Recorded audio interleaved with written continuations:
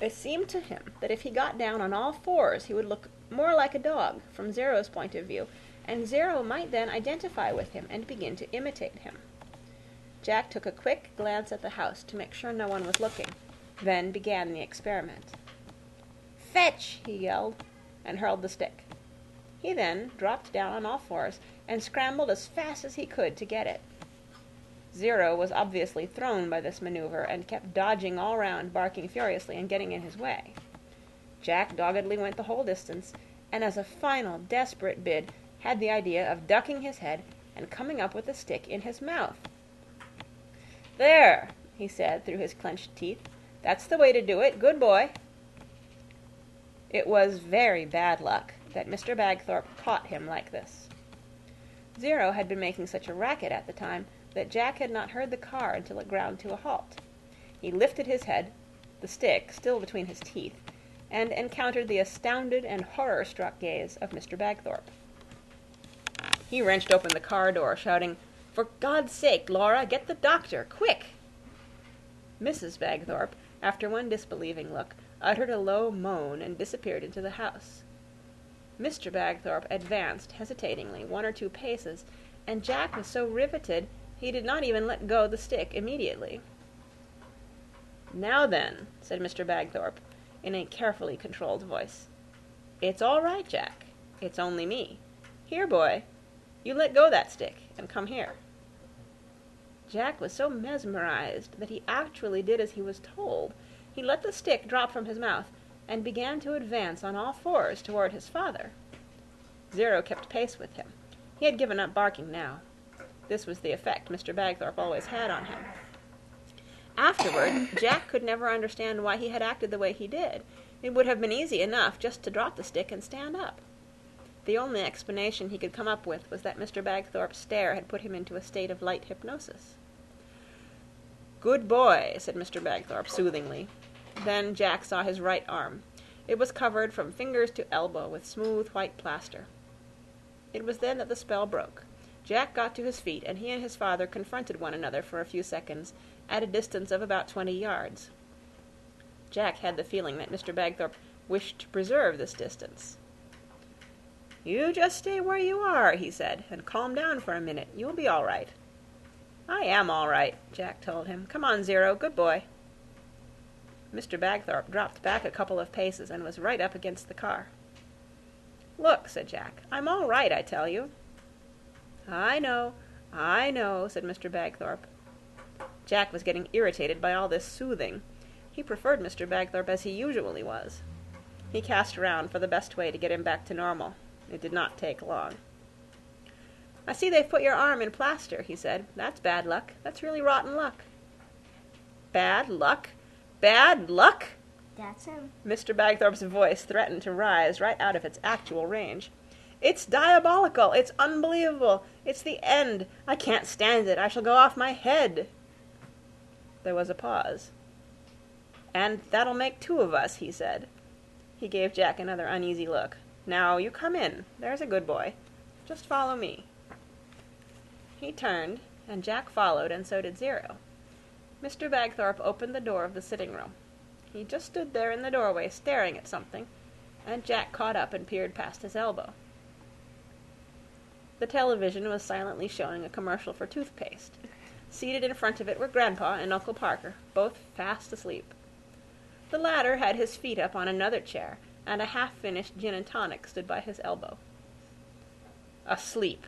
Me at hospital, having my arm amputated for all he knew, and he goes to sleep. It was Uncle Parker he meant, not Grandpa. The man's an emotional cripple. He hasn't a feeling bone in his body. He moved swiftly forward and pulled away the chair from under Uncle Parker's feet. Uncle Parker instantly shot up and stood staring wildly about him, and cried, "Fire! Where?" "You may well ask," returned Mr. Bagthorpe grimly. "This house, containing all my scripts and nearly all my relations, could have gone up about your ears for all you'd have known." "Oh, there isn't one." Uncle Parker, relieved, sat down again and took a swig of his gin and tonic. "Easiest thing in the world to drop off in front of television, of course," he said, with intent to infuriate. He caught sight of Mr. Bagthorpe's arm. "Oh, bad luck!" he exclaimed sympathetically. Mr. Bagthorpe was enraged by this. "If anyone says that again," he gritted, "I'll throttle 'em." "Difficult," murmured Uncle Parker, "with just the one hand." "I've sent for him. He's coming right over." As she spoke, Mrs. Bagthorpe went straight to Jack and put her hand on his forehead. Jack was touched by this. It was a very brave thing to do, if she really thought he was a raving lunatic. "He feels very hot," she told the others, as if Jack were not there. "That's because I've been running around for about an hour," Jack said. "Anyone'd be hot." "Wait till that doctor comes," said Mr. Bagthorpe. "I'll sort him out. He's been in practice long enough to recognize a raving lunatic when he's right under his nose." "What's happened, then?" inquired Uncle Parker with interest. Then, in slightly awed tones, "Has young Jack had another vision?" "Vision my elbow," returned Mr. Bagthorpe. "I returned from an agonizing and traumatic ordeal at the hospital to find my own son crouched on all fours in the middle of the lawn with a stick in his mouth, for God's sake." "Were you?" Even Uncle Parker seemed surprised. "I'm all right, I tell you." Jack was beginning to feel cornered. "If you sent for the doctor, you're wasting your time." "What I always said would happen has finally happened, of course," said Mr. Bagthorpe, throwing himself into a chair. "He has gone round with that pudding-footed, mutton-brained hound till it's finally sent him clear out of his mind. I said it would happen. I said it hundreds of times." Nobody could deny this. "If you really want to know," said Jack, not seeing how confessing could make things any worse than they already were, "I was training Zero to fetch a stick." "Ha!" Mr. Bagthorpe let out a sardonic laugh. "That's rich, that is. If we needed any proof, we've got it now. Anyone who thinks that dopey hound could fetch a stick in a million years has to be loony. Fetch a stick! Ha!" "He was beginning to get the hang of it," said Jack sturdily. "I'm sure he was. It's just that nobody had ever shown him properly what to do before, and that's what I was doing." "Oh, dear." Mrs. Bagthorpe sat down suddenly. "I don't know what to think." "None of us knows what to think," said Mr. Bagthorpe. "We're losing our minds. Insanity is infectious, you know. You've heard of the nuns of Loudun." "In that case," said Uncle Parker, rising with easy grace, "I'm off. No offense." "You and that pyromaniac daughter of yours are probably the source of infection," Mr. Bagthorpe told him. "That Danish girl." Uncle Parker paused by the door. "I've got to go into Isham tomorrow. Pick her up for you, shall I?" "We've enough on without shipping corpses back to Denmark, thank you," said Mr. Bagthorpe. "Now, just a moment," said his wife. "Let me think a moment. You can't drive, dear." "Drive?" He gave a hollow laugh. "Drive? Hold a pen? Pick up? No. And I'm right in the middle of my problems." "Who," inquired her husband, "is not?" "And so," concluded Mrs. Bagthorpe, "it really would be a help if it's no trouble, Russell." "I told you. Got to go in anyway." "Thank you, but you will be careful, won't you?" she pleaded. "I shall drive," Uncle Parker promised her, "like an angel." "And probably end up being one," said Mr. Bagthorpe.